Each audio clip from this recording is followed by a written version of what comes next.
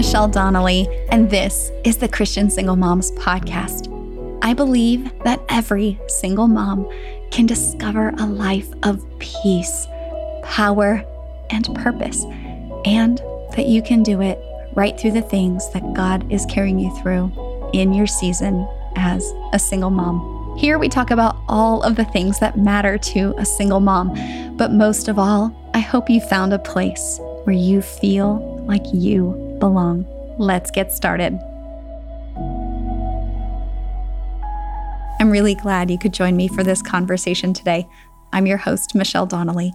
Today, we're going to be talking about trauma recovery, but through a more spiritual lens. And we're going to be talking about how that lens can help us to experience breakthrough in places in our recovery where we might feel somewhat stuck. I'm joined in this conversation by Dr. Dan Allender. And Dan takes us through an understanding of trauma as living in a place that God didn't design for us to live, but how God redeems our stories and takes us into the purposes that He still has for us. I know a lot of us deal regularly with feelings we'd rather not have, feelings like loneliness, anxiety, rejection, anger, and depression. The ways we've learned to cope with these emotions and with our triggers can help us survive, but they can also eventually keep us stuck in patterns that cause us to feel overwhelmed and threaten our well-being and our relationships, especially when it comes to our kids. Over at plusoneparents.org/quiz, you can take the What's Your Stress Style quiz and learn more about how your coping strategies might actually be holding you back, but how you can also make changes that will get you moving forward. That quiz again is at plusoneparents.org/quiz. One of the things that's very impactful about the way that Dan frames this all up for us is this understanding that trauma is a part of this fallen world. And so we can look at our past and what's harmed us and say, hell no. But then also we have the ability to look at God and how He's redeeming our story and say, heaven, yes. Here's my conversation with Dr. Dan Allender.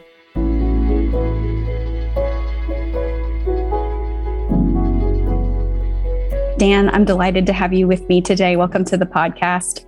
Oh, Michelle, it's a great honor. I love your work and I love what you bring to a population, to a group of people that is just so central. So thank you. Thank you, Dan. I really appreciate that.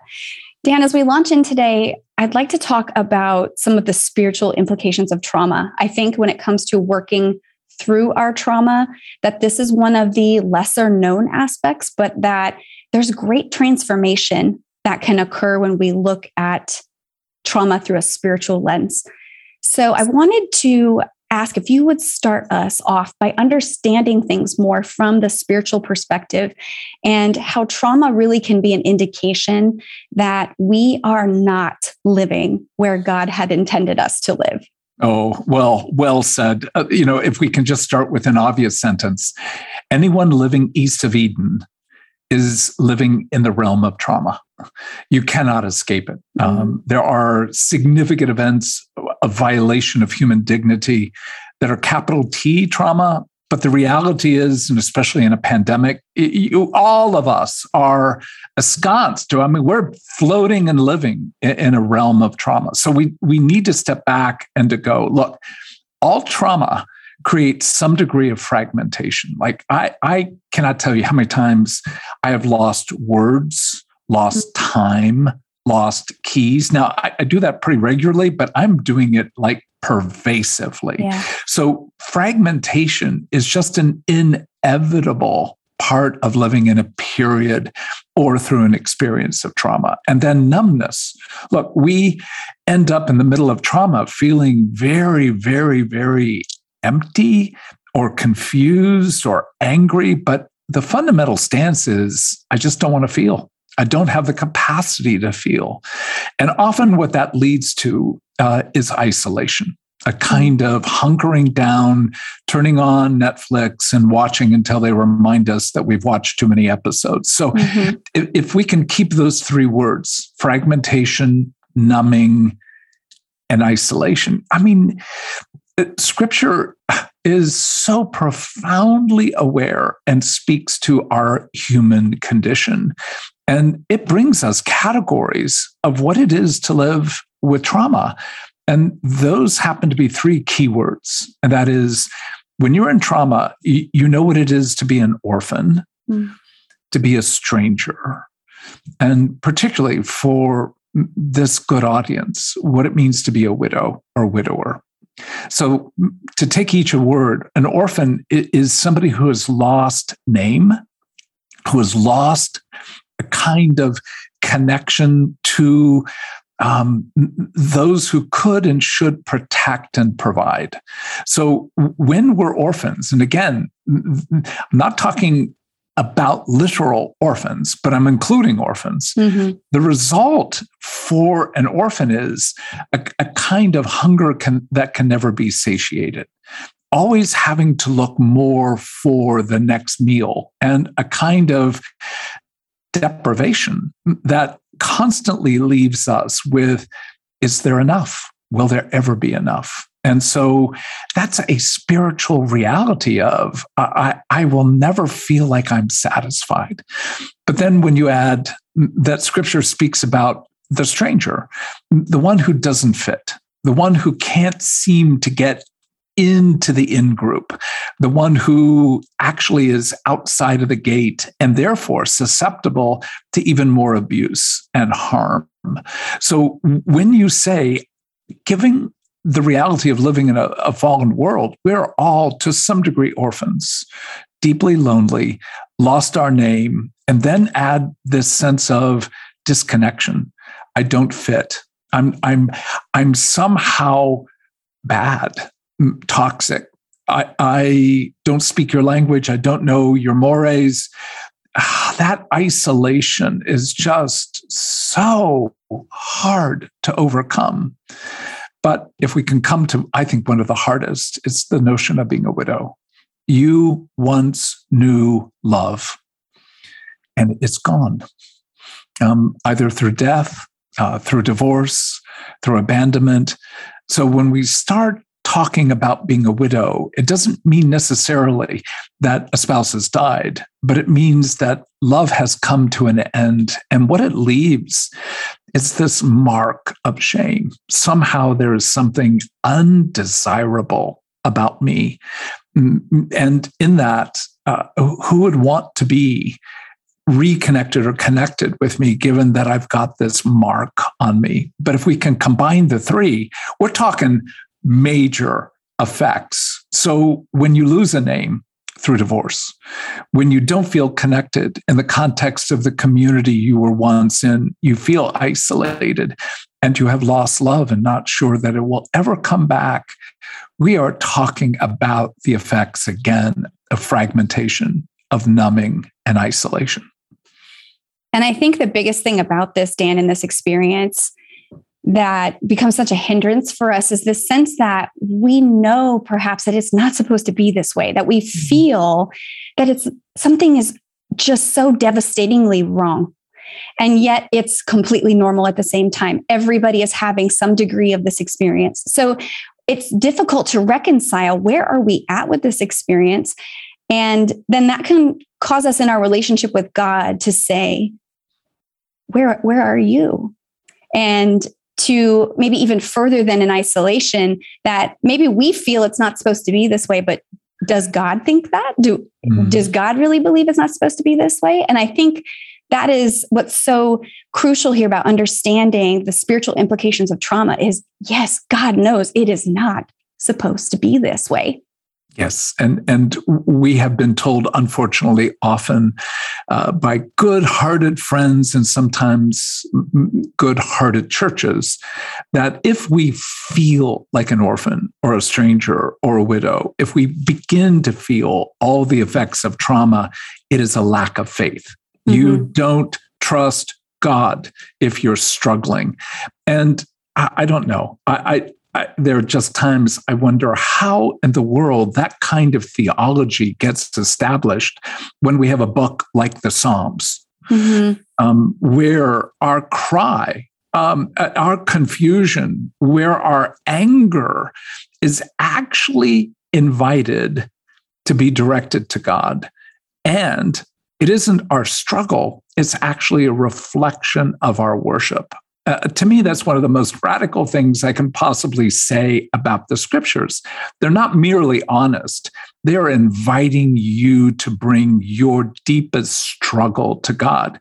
So when you rage at God, most of us at some level think we are apart from God.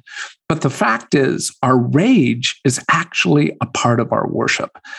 That, if we taught that, and at some level, even moderately believe that, it would alter a sense of how we bring our brokenness to the living God.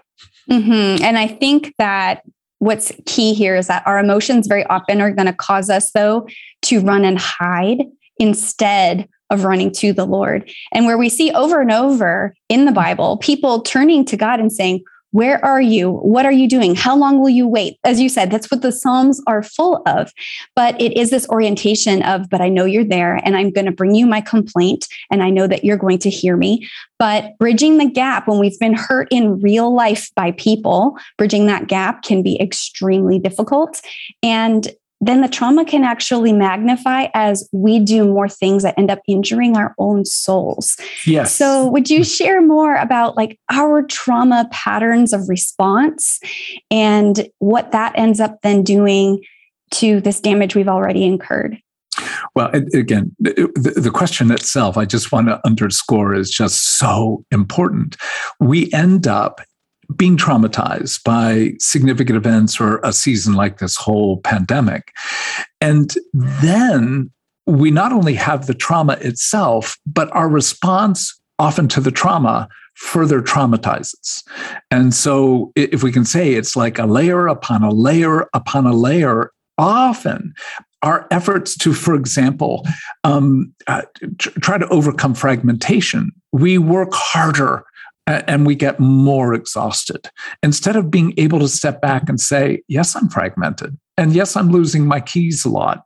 And I'm not thinking as I once did.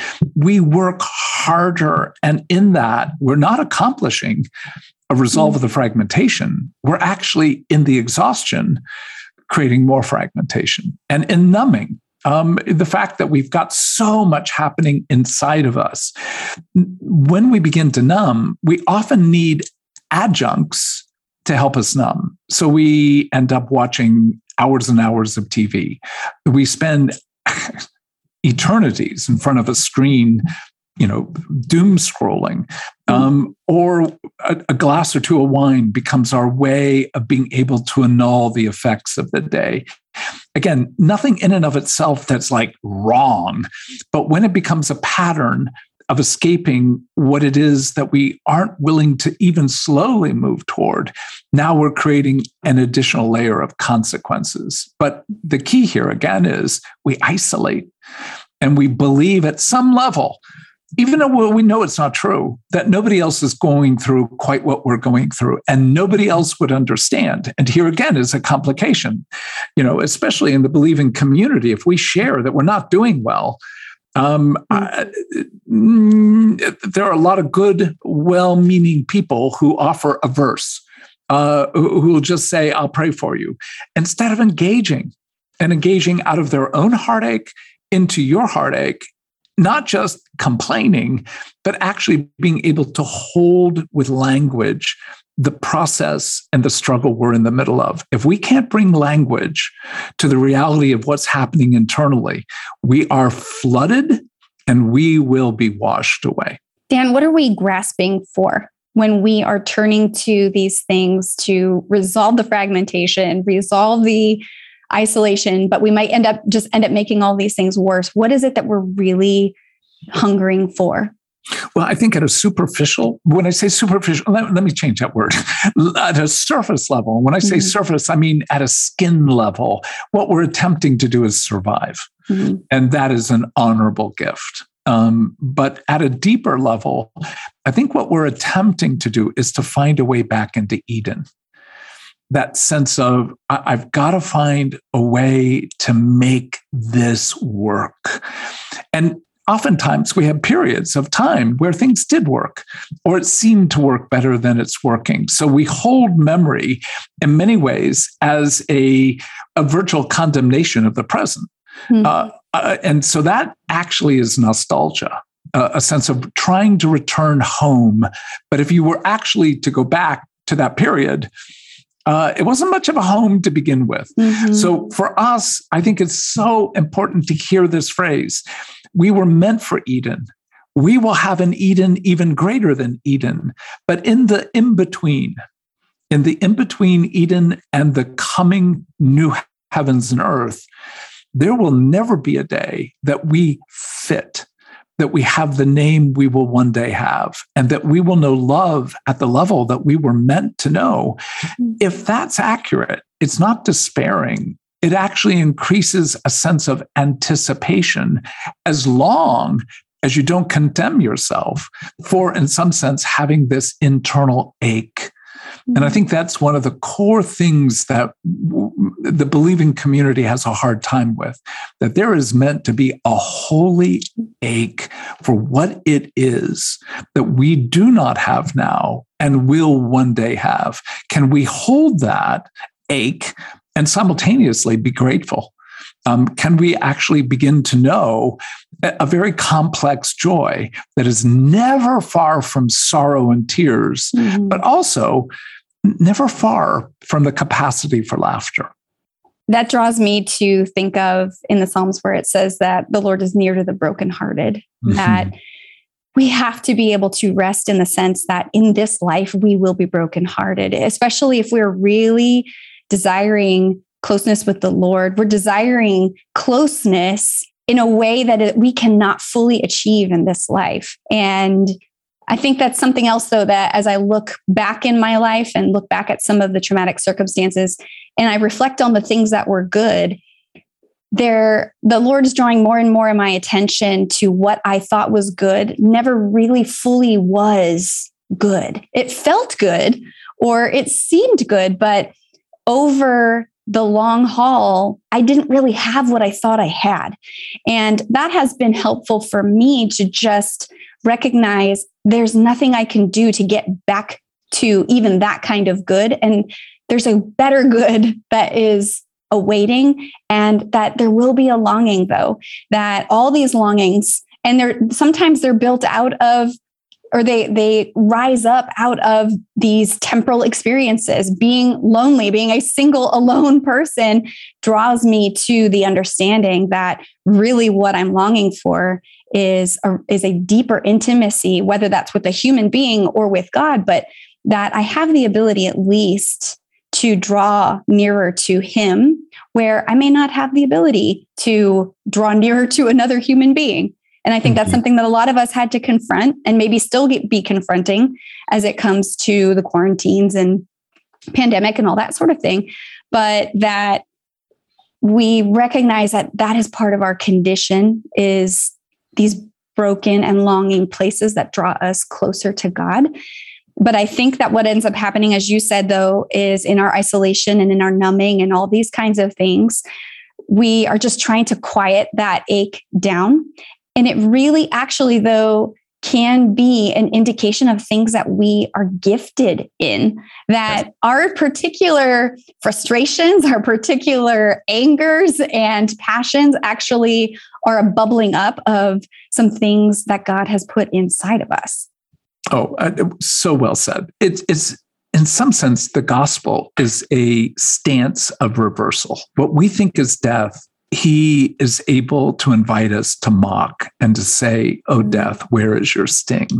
Again, death is profound. It's a dark aberration. It was never meant to be. And yet we can look at some of the deepest harm and be able to say, it has given me a taste of hell that I will never suffer. But it's also given me a hunger for heaven that indeed opens my heart to actually living well, even better in the present. So in that sense, we live between past and future in the present. And in that present moment, we've got things we've got to grapple with, and one of the things that is such a difficult category is the issue of shame. If we don't address what trauma has brought us, past sexual abuse, loss of relationship, the confusion of how to have handled any form of domestic violence, all that is a toxicity that leaves us to some degree impaled in shame. And that's part of what we're trying to escape. Not just loss, not just loneliness, but shame. And there's nothing more clear that is the work of evil than the presence of shame. Because with shame, almost always comes judgment and contempt. So when you begin judging yourself, when you've got judgments about your body, judgments about your relational capacity, judgments about how you parent, judgments about your failures, again, we're invited to grieve, because blessed are those who mourn, for they will be comforted. But when we give our heart over to contempt, judging, then we're joining unwittingly the kingdom of darkness with a violence against what God calls precious, and that's ourselves. So it's so important to know that trauma isn't just something we suffer from the outside. Trauma is something that often inculcates a level of violence toward ourselves with judgments that are wicked and cruel and bear nothing of the kindness of God. That word you said, violence, is so critical, because this really is, there's a soul violence that happens when we are harmed by another person. And particularly when we think about abusive situations, that though this person may even actually be out of our lives or out of the relationship, for example, the lies that were spoken over us and that shame that continues, now we are continuing to have those swirl around us, that we end up feeling still just as powerless, though this person may not be in our present day-to-day. And what that shame does then is creates a narrative that causes us to not walk in what God has gifted and equipped us with while we are here. So while this is not Eden, while this is not where we were intended to be, God has certain giftings and abilities and proclivities that He's given to us. But shame causes us to settle all that down, squash all that down, shrink way back and say, maybe I'm just not cut out for that. Or, I don't want to be a burden to anybody, or any of the number of different scripts that we might have for why we would not step into a situation where we may feel that stirring of, I got to speak up. I've got to say something. And we end up just having an even more tumultuous experience because of this blanket really of shame that just is covering us. And I think the thing that I have discovered though in this process of pulling that blanket off is so many of the very places where I am actually uniquely gifted are places that I believed I had no gift, or that I believed I was not worth anything. Yeah. Oh, I just want to shout, oh, Michelle, it's so well said. And it's so important to underscore. Look, every one of us has encountered what Proverbs calls death words that were intended to kill us. And we need to deeply discern the difference between the person who spoke, their motive, and their desire. Did they desire to bring flourishing and blessing and goodness? Or did they desire to humiliate, to denigrate, to condemn? And what we know, particularly about the brain, is that the right hemisphere, again, I won't bore your audience, but portions of our amygdala have a heightened sensibility to negative directions or thoughts. And in part, we can just say, hey, look, It's a survival technique. Like if we're aware of negative things, we're going to actually be thinking about how to address them. So for thousands of years, it's probably kept our species a little bit more likely alive than not. Nonetheless, in the middle of trauma, that kind of negativity becomes so predominant that it begins to obscure almost all the truths that we know from scripture, we know from other experiences. That's part of the word fragmentation.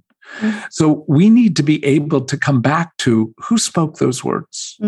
What did they want from the words spoken? And again, I'm not saying it's an easy process to pluck those weeds up, but we need to have that sense of how are we caring for the internal world by the language we speak to ourselves and that we hold about ourselves. So whether that, again, has to do with body image, whether it has to do with the perspective of our desirability in relationship or our gifting, we've got to know that we've got an enemy, a damnable enemy who's deeply committed virtually every second of every day to contempt, to the violence of words against our own soul. So part of the work of dealing with trauma, current trauma, is to know that we have a history of trauma. And sometimes current trauma opens the door to longer term and many ways more identity shaping trauma, really from our family of origin. So one of the things that, as a therapist, but also as somebody who spends a lot of time in trauma, we've traveled to cities where there have been significant disruptions like a hurricane and met with like 50 staff in a church. And out of 50 people that we met with, 46 didn't deal with the trauma of Hurricane Harvey. They dealt with trauma triggered by the trauma they were going through. So it's really important for us to be able to say, how were we shamed? How were we dealt with when we were 8, 12, 16, 20? Even if it's decades ago, that, shall we say, foundation for being able to see ourselves as gifted, as beloved, as desirable, oftentimes is unaddressed when we've got more current trauma, which sounds like, oh no, you're actually adding in another layer of burden. And what I'm saying is, until we deal with the past, we don't have the same ground to be able to deal with the present. And I think that is one thing that's central to this single mother experience, that we are still currently walking through trauma. So there's trauma that we had to deal with in the past, perhaps, that maybe we think that there's sort of there's a before and after moment, but it continues for us.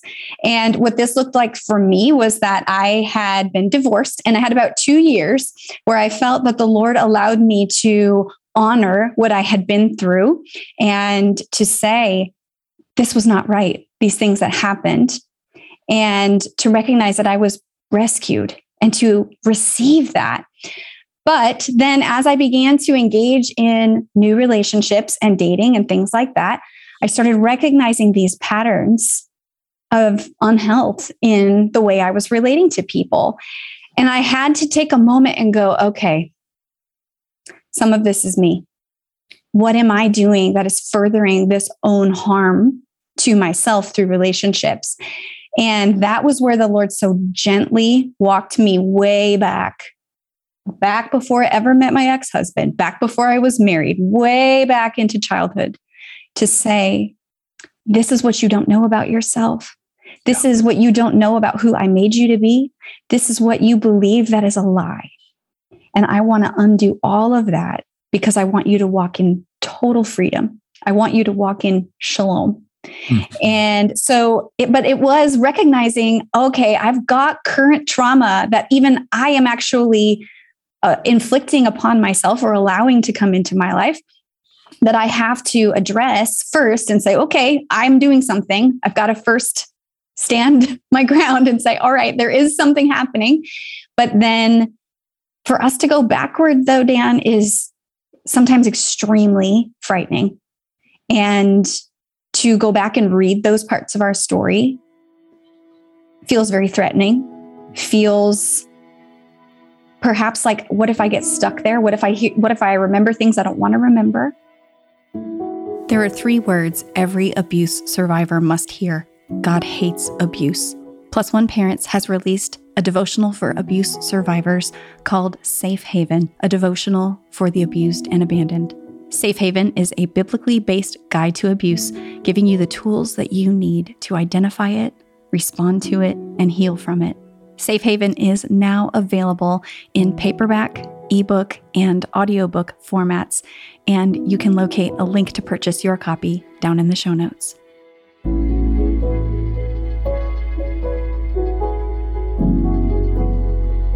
So talk to us about decoding our stories, though, and how we can gently navigate that process so that we have the ability to address trauma, both past and present.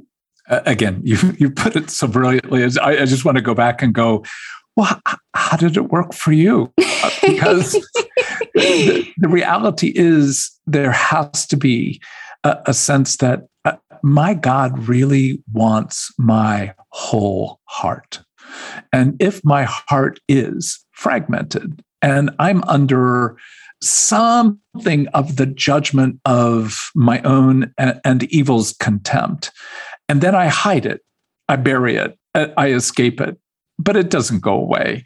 There is that sense that there has to be this moment where you turn around, you stop running, you turn around and you look at whatever it is you feel like is chasing you. And for me, a lot of that was addressing past sexual abuse and opening the door to beginning to go, I can't outrun it.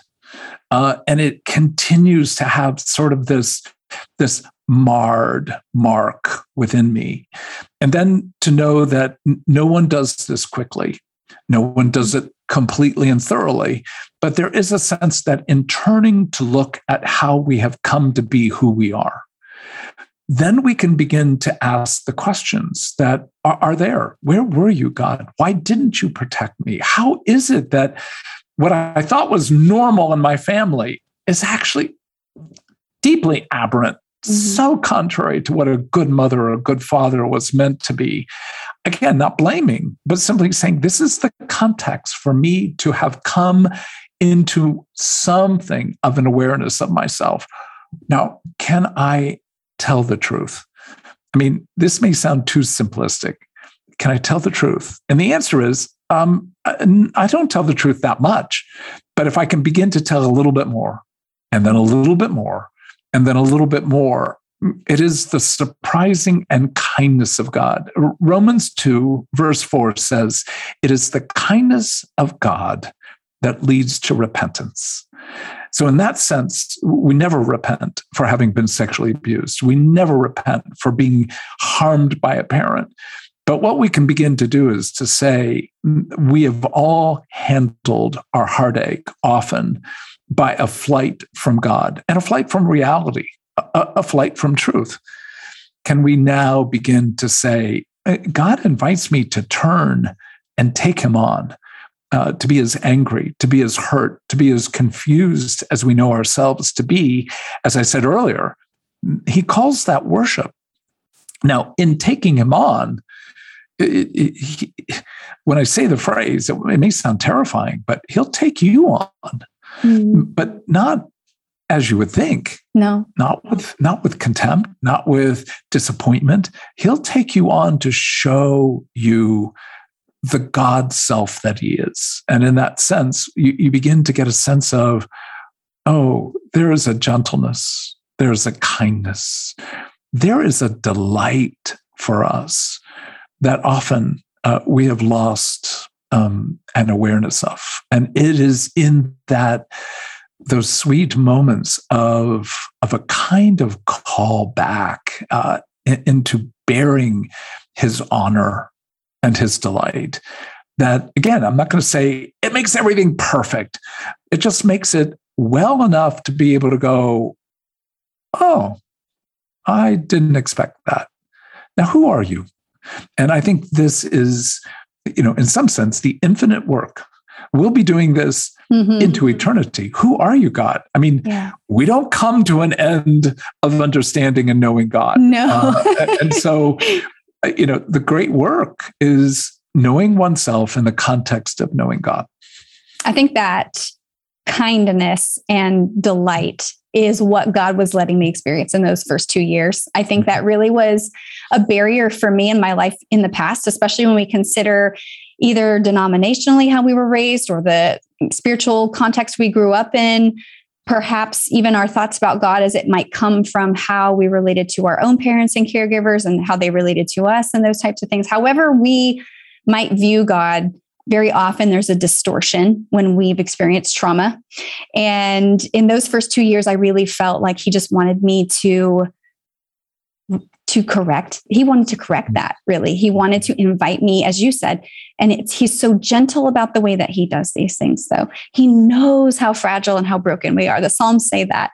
And that in his just so easy and gentle way, he shows who he is first. And I feel like that is so critical in the present to see who God is first and allow that relationship to bud before stepping backward into the story, because then we can go back with curiosity instead of fear. Because if we're in the present and we're experiencing God in the present as kind and gentle, then we'll be able to look at our past and look at ourselves, past, present, with kindness and gentleness as well. And we can have those unresolved places. We can say, that wasn't okay. And we have the ability to rightly look at our past and to have compassion for ourselves. And eventually we may even find compassion for the people that hurt us, given whatever context and circumstances. But understanding that our present circumstances mean that God brought us out of something and we're getting to experience that delight. But I find that that's that play, though, between the present and the past is first experiencing safety and delight with our God in the present so that we can go backward with that sense of safety and delight. It's not going to always be delightful, whatever we're looking at, that's for sure.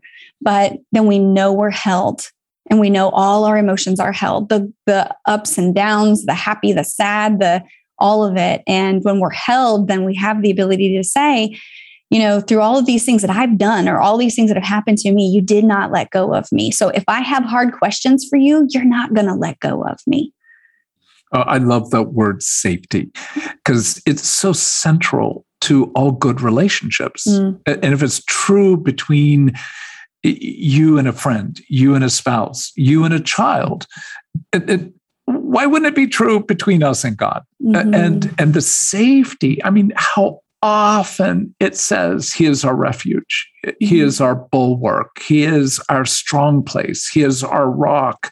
Now, I'm not going to doubt that there are many points where I'm going, I don't see it. But the reality is he creates the context for safety to be able to move into danger. If we don't have safety, we can't make those steps, as you said, into our past or into our future.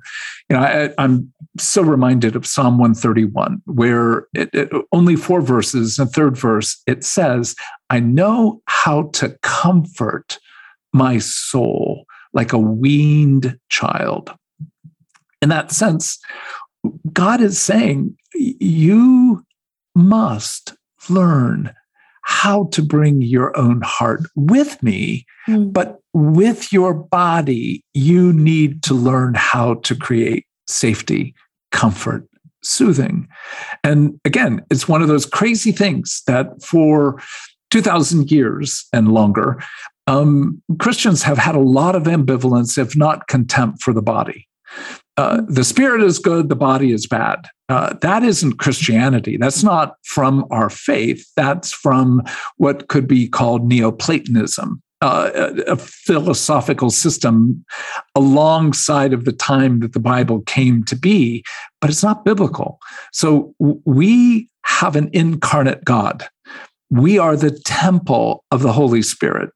And if we don't have a heart for our body in terms of how we honor the need for safety, for care, for nourishment, for touch, we're not honoring the temple. And so what often happens with people who've been traumatized is many of us have extraordinarily, and this isn't a compliment, extraordinarily high levels of pain tolerance. We can do a whole lot more than a lot of people. We can bear a whole lot more than a lot of people. And at some heartbreaking level, we almost become prideful that we don't need as much sleep. We don't need as much food. We don't need as much care as what other people seem to have. And then to stop and go, no, safety honors the temple. And if you're not in a safe relationship, already what I would say is that alone is a violation of your dignity as an image bearer.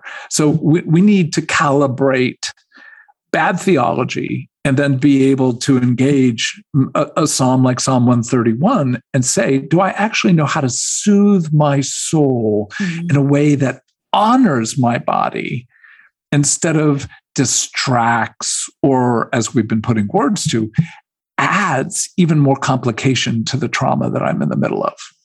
I think what you just did was set a lot of people free, Dan, because I think we, as you said, have a badge of honor or a pride about being able to squash our needs and overdrive and push through and to have this strong facade. We might even believe it. We might not even think it's a facade. We might really identify with that part of ourselves. And that is denying ourselves the very gentleness that God actually shows us that we return to ourselves. And I love that verse that you quoted there, as far as learning to soothe our own souls. When we know the soothing of the Father and the way that He loves us, we're able to return that to ourselves. And I think that that's so essential to this healing process, is stopping, slowing down, saying, I have been in survival mode and I needed to be, but I don't need to be anymore. If I'm safe with God, I don't need to do it this way anymore. And I can start turning this love towards myself. And I think that this is extremely critical because it helps us then with walking with our kids well. And I think need is really essential to this entire experience, because if we are disconnected from our need, then we're also disconnected from the needs of our kids. If we can't read our own needs well, we can't read their needs well either.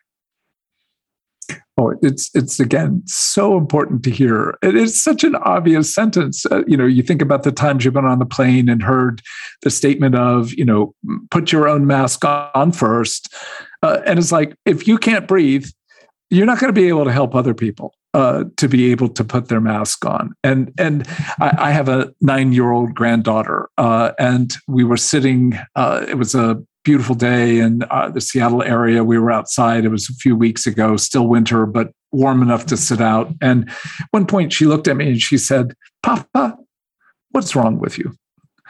And I'm like, do you mean like ontologically, darling? Or I feel like how are we going to take this? Are we talking about more patterns of character and systemic failure? And she's looking at me like, here he goes again. She's like, she said, no. That's what I'm talking about. and she said, no, there's something going on for you right now. And I'm like, darn, wow. I just got outed. Wow. And I thought, I can lie and call it good, or I can tell her the truth. And I said, I'm not doing well. I'm not doing well right now. I feel so sad. I'm so angry about so many things that have been lost during this pandemic, and friends who are really not doing well. And there's so little I can do on their behalf. And at one point she said, Papa, why aren't you crying? And I kind of looked at her and went, that's a good question. Because what I'm saying, there is just this reservoir of tears that I don't actually want to get too close to. And she just sort of, she put her hand on my shoulder and then scooched a bit closer. And she said, Papa, I can handle this. Oh. And I'm like, okay, okay. I am being handled really well. And sometimes our children, our grandchildren, to think they don't read you. I mean, we've got data that 4-year-olds, listen to me, 4-year-olds can read emotion. They can read motivation. They can read, this is disturbing, they can read when you're not telling the truth. So if you think a 9-year-old can't do that, I'm telling you, the research indicates a 4-year-old has that discernment. So oftentimes we mask and think we're doing well for our children. Now, I'm not talking about dumping on our children, right? Massive confusion, heartache, but there is a degree to which we need to let our world know that we are not well, that we're going to continue to grow and fight and struggle. But the kindness of my granddaughter at that point, I saw it very much as the Spirit leading my granddaughter to offer me a kindness that was an invitation to repent. And in that moment, to repent of, I need to always look like I've got things under control. I have a 4-year-old actually. So when you're talking about how much they can discern, I'm like, yeah, I feel like she reads me pretty well sometimes. But how profound, sometimes we super complicate these things though too. Or, I mean, they can be super complicated, but sometimes how God would just work through our kids like that to simplify that there is grief that needs to be entered into and that it's okay. I think a lot of times we want to model strength for our kids, but I think in a moment like that, for example, how it is to model being teachable and being able to access the variety of emotions and to, as you said, we're not going to dive into maybe all of that process with them. We're not going to process it with them present, but even to let them know how special it is that they are able to return care for us, where we constantly feel like we are having to be the role model, be the tough one, and do all of the things. But Dan, one more thing I want to ask you about is in walking with our kids, though, through their trauma. Many of our kids are dealing with significant trauma. They may be shuttled back and forth to another household. Another household may not be a safe place to be, exactly. Or there may be significant, maybe that person has abandoned them. Maybe they're gone. There's all of these things. So while we have all the pieces of the puzzle and we're able to make sense somewhat of our story, they're still in the midst of the swirling chaos. Mm-hmm. And I know at the juncture that they're at, very often they can't even understand everything. If we were to lay it all out for them, they wouldn't be able to understand it. So how is it that we can walk well with them in the process of a story that maybe they're not even yet ready to decode? Yeah. Well, a dear friend who is a single mom and her husband leaves voluminous pornographic magazines around the house. So when her kids visit, they're not just given access; they're virtually given a implicit invitation to enter that level of violence.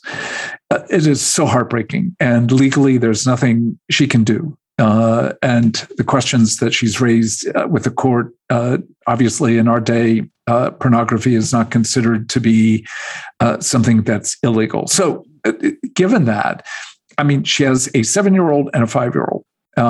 She has had to have language to deal, again, in a child-appropriate way with the reality of what they are actually being invited to. So let me again go back to those 3 words. All trauma leads to fragmentation. it leads to some interior numbing and to isolation. So she's had to say, look, when you're around your dad's magazines, of course there will be intrigue. Of course there will be a desire to look, and you likely have looked. And when you look, there will be something that happens in your body that is actually what God meant for you to feel, but never in the context of what's being left for you to look at. And because it's going to feel good, curious, intrigued, but also scary, it's going to feel like you can't bring what you experienced home to talk through with me. So the fragmentation leaves you feeling like literally broken interior. The numbness, like you can't let yourself experience. And then you isolate in what? In shame. So with really young children, she's had to go to war on their behalf to deal with things they're experiencing and then help them make plans for what to do when those particular magazines are left for their perusal. So all I can say is sometimes we've got to enter their fragmentation and name it. And we've got to enter their numbness and not condemn them for it, but let them know that certain times numbness is a kind of safety. Honor it. But when you come home and you're in a safer place, you can cry, you can scream, you can talk about the confusion between the world you're in with dad and the world you're in with me. You don't have to keep it alone in your own heart. So language of trauma, language of the effects of trauma, young children can understand and utilize rather than to feel like there is something going on that's wrong with them for being in the middle of trauma. I think what I just heard you bring out too is the fact that we need to let them know they will feel shame and this is what it feels like. Yes. These are what the voices are. This is the thing you're going to hear and you're not going to want to talk to me about it, but I'm going to be here. And then at the second point is that there is a place, a safe place where experiences can be processed in a way that otherwise we might say is disobedient. So if you are scared and you want to cry and you want to yell, that we will create a place to contain all of that. But I think we have to get away sometimes from our likelihood to say, oh, that's not okay. That's not acceptable, and that sort of thing. And stop looking at these as things that need to be disciplined and rather look at them as things that are indicators of what's going on in the child's heart.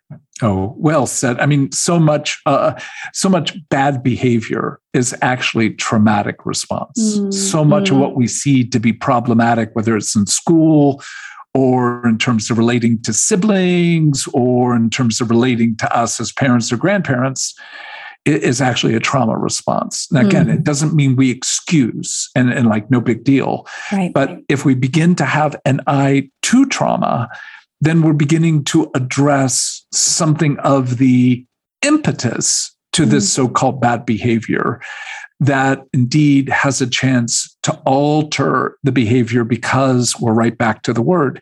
It is the kindness of God that leads to repentance. Yes. Not judgment, not attacks, not even plans and behavior change. It is kindness. And this is one of those places where if we then are doing the work, putting that oxygen mask on us, if we are experiencing God's compassion and we're working through our story and we're offering that back to ourselves, then when our kids are going through a very difficult circumstance, we're able to go, wait. Maybe, just maybe, they could use some compassion in here. Maybe this is really what they need. And that we can start to just walk with them in unraveling this complex experience that they're in. Dan, I just am so grateful for all of the wisdom and the encouragement that you've offered in this conversation. At the end of every conversation, I ask each guest the same question. And it is, if there was just one thing that you would want a single mom to know, what would it be? Well, let me start with this.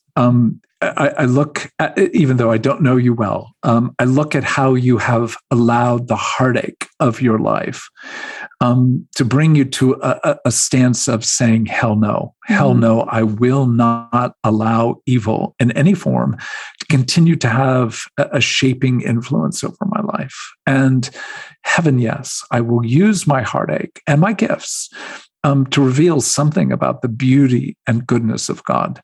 And that's what I would want for your listeners. You have a hell no. There are things within you that you're meant to slam your fist down on the desk and say, not on my watch, not in my day, hell no. And we are meant to create beauty from the ashes of our own heartache. And we are meant to, in some sense, see that death never has the final word. Divorce never has the final word. Loss never has the final word. The resurrection does. And so as that basis, we say, what can I build today? What kind of cookies can I make today? What kind of plants can I put in the ground today? How can I interact with my neighbor today that brings a sense of heaven? Yes. And if we can ask those questions of one another, what is your hell no? What is your heaven? Yes. And again, not meant to be singular alone, but at least a beginning point. Then I think there is a sense in which we begin to allow the heartache to actually move us to hope. That is incredible. Yes. Heaven. Yes. Thank you, Dan. Dan, would you tell listeners about your most recent book and your resources and how they can follow you?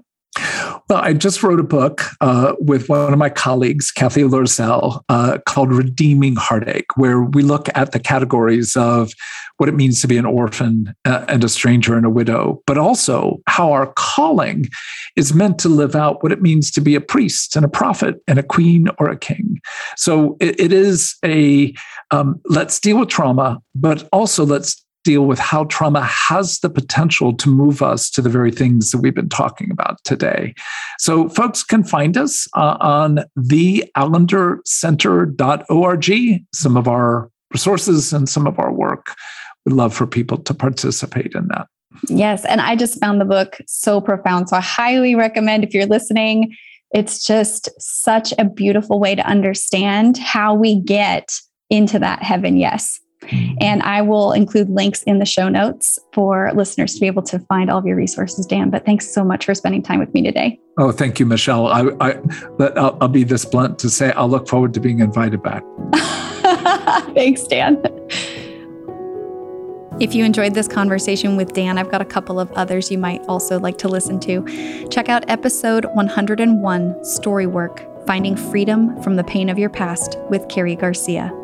Also check out episode 90, Try Harder, Try Softer, Harnessing the Gifts of Compassion and Curiosity in Trauma Recovery with Auntie Colbert.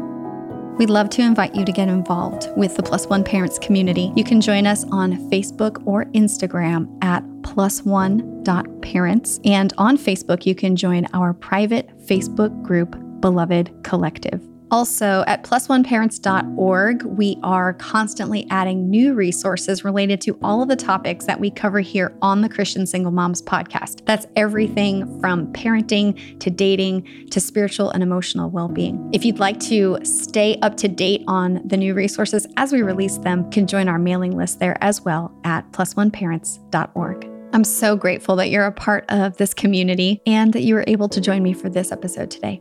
I pray always that you would know that you are seen and you are beloved.